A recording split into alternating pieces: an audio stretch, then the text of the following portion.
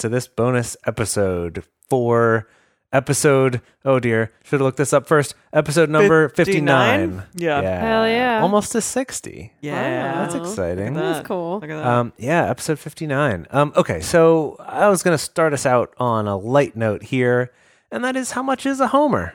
Oh, yeah. How much is a homer? How And much is is it a a homer of quail? A quails? homer of quails? Yeah. So, no, a homer is Oh. just a measurement of volume or weight. Volume, actually. Okay. So, unlike a lot of the other units of measurement we've gotten, which are weight measurements, this one's actually a volume measurement. Interesting. Okay, like this Like a cup liter. is yeah. holding a volume of Yeah, like that's beer. a pint, which a pint doesn't measure weight, it measures volume. volume. right? Yeah. Okay. Yeah, so how many pints of quails are in a homer is the question here. Oh gosh. So I found this article by this dude named James Sutherland, who went into way more detail Than you about ever this needed. homers of quail thing than was necessary. Okay. So first of all, he does talk about the difference between the California quail, which is the one that we're familiar with from Looney Tunes and stuff, when they have the little birds with the little They're so cute. Was that in Looney Tunes? Yeah. apparently, or maybe not Looney Tunes, but the other ones. See, I only knew them from real life, The growing up Merry- in California with Merry a bunch Melodies or whatever the of little... other, okay. you know, Sure. the ones that weren't Looney Tunes. Okay.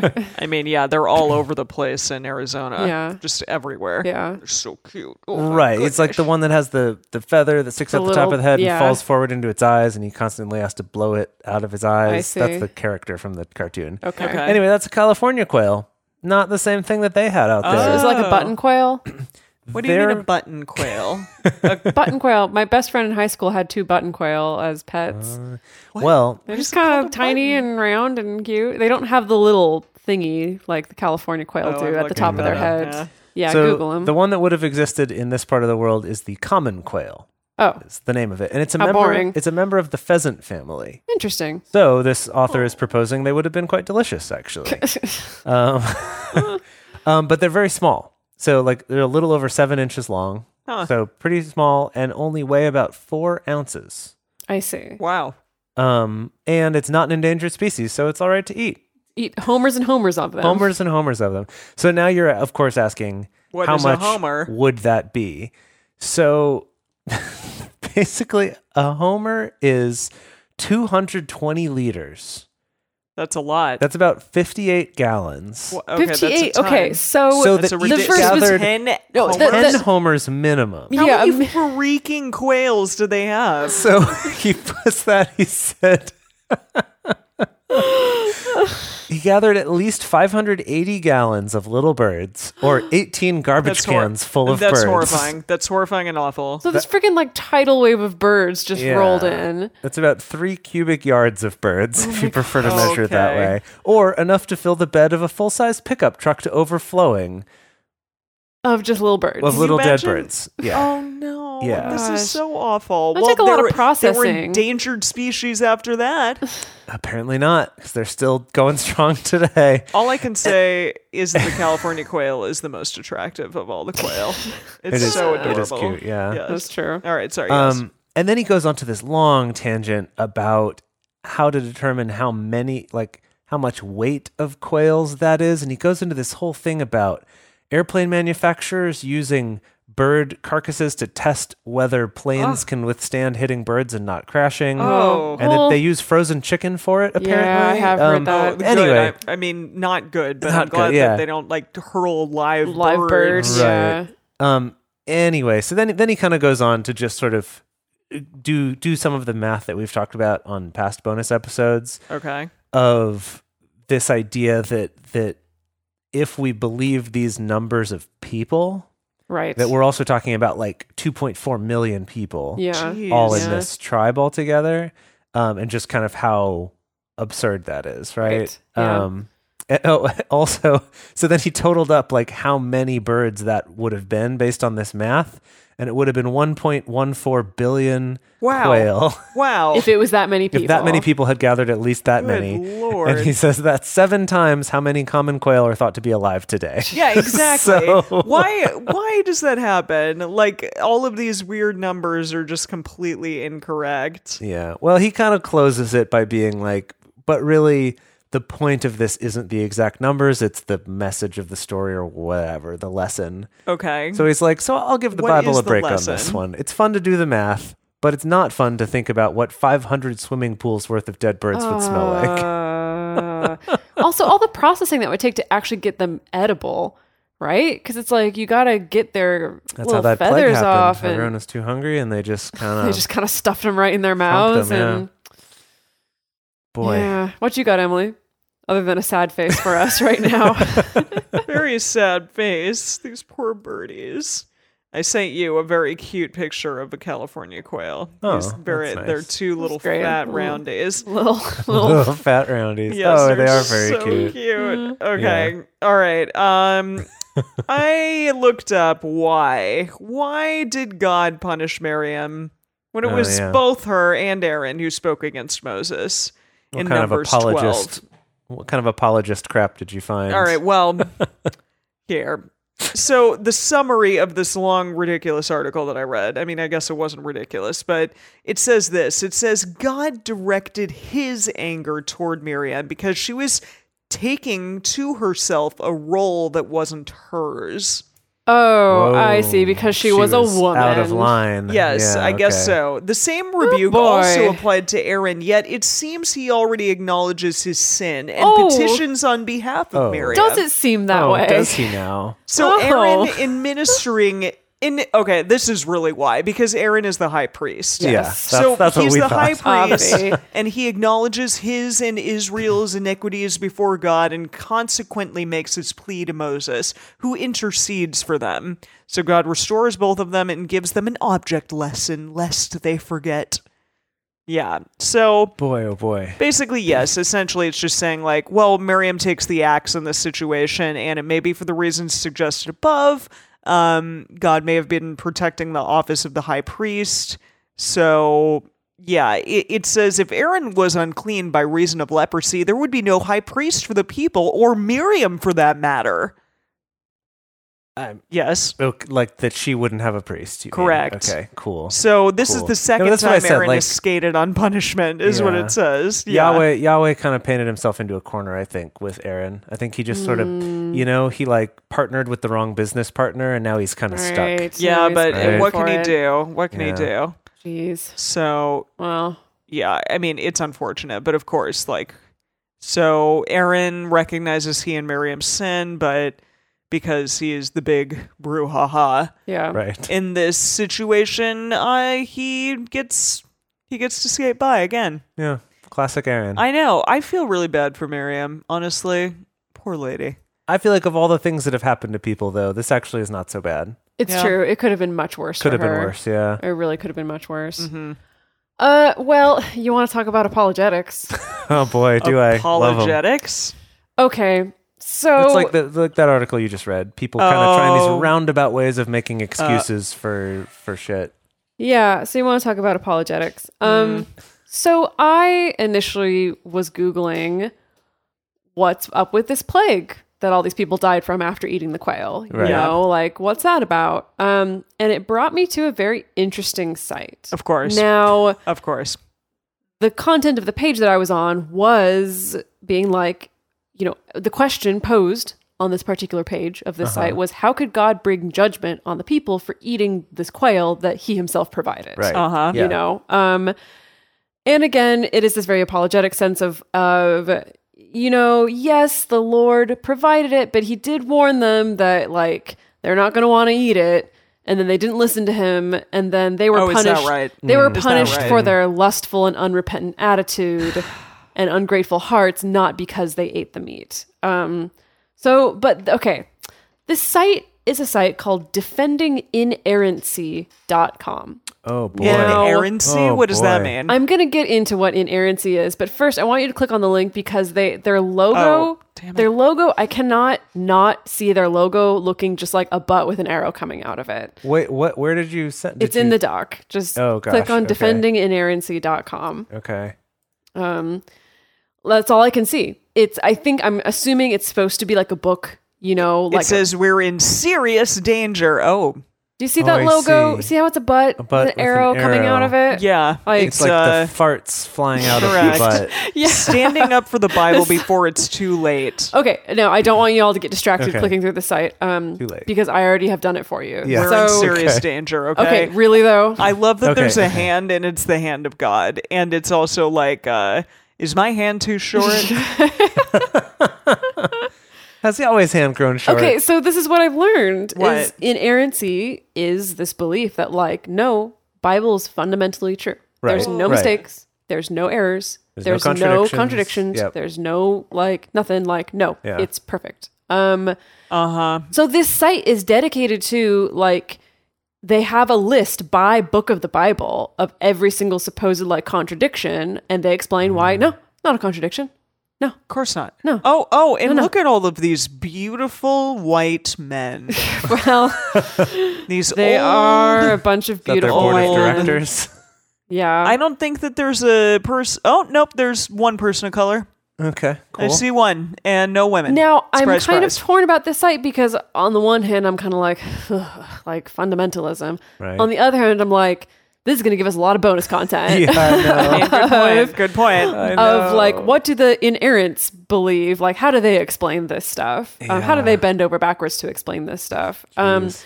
So it was definitely quite interesting. You can go buy each book and see how they explain how the Bible really is perfect and true and doesn't have any errors, issues whatsoever. They have a whole section about how to answer critics. So kind of Oh, how to God, respond to the please, common critics please. of inerrancy. Tell me. One of them talking about so I guess a common objection is that inerrancy is based on supposedly the idea that the original text of the Bible is inerrant, but that doesn't actually exist. It Right, is- and that the translations of where it got Yes. screwed up. Okay. Well, no. But people are saying yes, that this is what they say. They say the translations got screwed up, but people are saying, but you don't even have an original. We don't even have an original text Right, to go off right. of. Okay. And they're like, yeah, we do. We don't have an original manuscript, but we have an original text. But then it's what is but that? It's okay. They somehow it's like they've set up this idea that it's no. It's like the copies of the Bible are where things started getting haywire. There's copies and translation errors, but that's where things start getting haywire. But that's based on the original text. We don't have an original manuscript, as in the original piece of paper that this stuff was written down on. We do have parchment that that original text was copied from perfectly. Oh, yeah? And that's in Oh, yeah? It's yeah. Where? That thing would be worth all the money. Well, I mean, we have the Dead Sea Scrolls and stuff like that. yeah, I guess we got pieces of we it. we do have pieces of. The Bible? I was not under the Yes. impression that those significantly changed those pieces of information. No, that, no, it's really. wow, that's It is interesting. fascinating Yeah. because they're seriously just no. There's no errors. So why did you look this up again? Well, I was Googling about the plague and then ended Right. up on this Okay, site, okay, and then I okay. went down this rabbit hole. But it's And then just, you're like, I'm ready. Let's talk. there's about also this whole section on their site where they're there's a page called "Should We Break Fellowship?" and it's basically What the is idea. fellowship Well, it's basically of the ring? no, it's basically debating if other Christians aren't on board with this super airtight Whoa. inerrancy doctrine. Should we be friends with them? Whoa. And they kind of come to the conclusion of no, No. We shouldn't be friends. we shouldn't seek unity over orthodoxy. Essentially, Wow. So Yeah. It's more important to believe this. it's more important to believe that we are 100% right than to But than listen to anyone band else. together with other Yeah. Christians Right. in love and unity and compassion and community. Wow. Love, unity, compassion, community. Um. She just said that. Wow. So That's a lot. Yeah, I didn't know that this was a thing. I knew that fundamental evangelism and stuff like that was a thing, but this is it sounds like the extreme version of it, where Yeah. Yeah. Anyway, Boy. I have a feeling we're going to be revisiting this site Okay. in All right. future bonus content. So that's Well. what we got. Well, to close us out for this bonus content, I have a little bit on Nephilim. Oh, Now, do you remember learning about them earlier in the Bible? Who? Back in Genesis? Nephilim? Oh, This did is we? not the first time we've come across the Nephilim. Is it not? I don't remember. No. I don't know what this is. The giants that they talked about now There are seeing giants in the sky. right, or in Canaan. Right. Yeah. Okay. Yeah, they saw the giants. They called them Nephilim, Okay. though, right? Okay. So this is actually something that came from Genesis 6. The quote goes, "The Nephilim were in the earth in those days, and also after that, when the sons of God came unto the daughters of men, and they bore children to them. Right. I remember now. The same were the mighty men that were of old, the men of renown." Okay. So I remember at the time we were like, wait, What? the sons of God God. and daughters of men, are those humans? Are these gods? Are these angels? Are these what? Yeah, And basically, every other scholar has had the same debate. Okay. Of course. Well, Where there's big schools of belief that they are angels, or they're like half angels, basically, that it was that the sons of God in this case were angels of some sort, some kind of divine being who mated with human women and created these Nephilim. Okay. Who Who are Cool. giants? Very, very mythological. very Yeah. mythological, right? And actually, it's funny. My roommate and I have been playing Diablo 3, and in that, like, your character is a Nephilim, which is the Oh, explanation for why interesting. you're so powerful, and Right. you know why Wow. you're the one who can save the world from the forces of evil and the corrupted forces of heaven and whatever. Is it's 'cause like in you're Skyrim, you're a dragon. a Duvahkiin. Yeah. What is it? A dragon what? Born. Dragon- Dragonborn. Dragonborn, Dragonborn. yeah. Whew. Anyway, yeah, so there's like some interpretations, though, like some translations, starting, I think, with the King James Bible was one of the big ones that started this, was translating it just as giants, just calling them giants. Oh. But there's others that think of them more as fallen angels. Huh. Wait, Um, why are they fallen? That sounds well- like they're archangels, or Archangels are like the highest angels. that they're like bad angels. Well, apparently this partly seems to come from the fact that Nephilim, or like the word that this comes from in Hebrew, also means fallen. And so it's this question of like, is that what this is supposed to mean? So sometimes they're called the fallen ones, or the ones who fall on their enemies, as in like they're just powerful warriors. I see. Like You they know? like They're from like the they're sky, so they're tall. ambushing them. They're no, so freaking tall. They just like topple over onto yeah, them. they're ambushing their Right. enemies from the air. They're like, Okay. "Wah! Yeah. I've fallen on you." Yeah. But there have been other people who, you know, have really spoken out against this idea of them being any sort of divine being and just being like, no. Jesus said that angels don't marry. So obviously they wouldn't have had sex with anyone if they weren't married. So definitely course. that didn't happen. Yeah. But they did. We don't know. Okay. But I did find some fun things from like other cultures and mythologies, though, real quick, that I just wanted to end with here. Okay. So in Aramaic culture, the term Nephilim, or Nephila in Aramaic, I guess, refers to the constellation of Orion, and the Nephilim are the offspring of Orion Okay. in mythology, like in their mythology. However, some people argue that's a dubious etymology that might not be connected. Others have talked about the Apkallu tradition, which is a Sumerian mythology where there were 7 legendary culture heroes from before the flood, because they also had a flood mythology, who were of human descent but possessed extraordinary wisdom and like power from the gods. And they were called the sons of Ea, who's the Babylonian god. They were called the sons of God, even though they were actually just humans. Huh. So like maybe it was just a term based It's on like the that. wise men in Legend of Zelda. Maybe, yeah. Well, defending inerrancy, it does say there are several possible interpretations other than insisting that angels cohabited with humans. Right, yeah. Because so I figured they they'd would be on not board with do that. obviously. No, there are some like Orthodox rabbis I talked about in here who like literally set a curse on anyone who promotes the idea that angels Jeez. mated with humans or whatever. It's just like, oh gosh, Wait, what? Boy. What about it? that they set a curse on Oh. gosh, what was I can't find the quote right now, but it was something about like actually, yeah. Okay. This is Orthodox Judaism has taken a stance against the idea that Genesis 6 refers to angels or that angels could intermarry with men. Shimon bar Yochai pronounced a curse on anyone teaching this idea. Whoa. And others followed suit and also pronounced a curse upon people who taught this idea. Anyway, then there's another one that they were believed to maybe be Arab pagans that were sent to Earth in the form of men. So it could have actually come from, which makes sense a little bit if you're seeing them in the land of Canaan, which is all these other religions and cultures that are not yours. Yeah. And then this is the last one that I thought was great. The title of this heading is Fossil Remains. Cotton Mather believed that fossilized leg bones and teeth discovered near Albany, New York in 1705 were the remains of Nephilim who perished in the Great Flood. Okay. However, paleontologists have identified these as mastodon remains. That sounds about right. It's a big cover-up. It's a big cover-up from Actually, big paleontology. Not a person, okay? That's just my not- God. Wow. Well, I think that all of us should take this Bible petition. What's and the petition? It says, I affirm that the Bible alone and in its entirety is the infallible written word of God in the original text and is therefore inerrant in all that it affirms or denies on whatever topic it addresses. Whatever. Real broad strokes there. Yeah. Just, wow.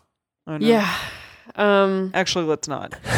Let's not on say we did. On second thought, maybe not do that. Yeah, well, if you want to see this exciting thing for yourself, go check out defendinginerrancy.com. And if you're more in our camp, then come back and join us next week on Drunk Bible Study.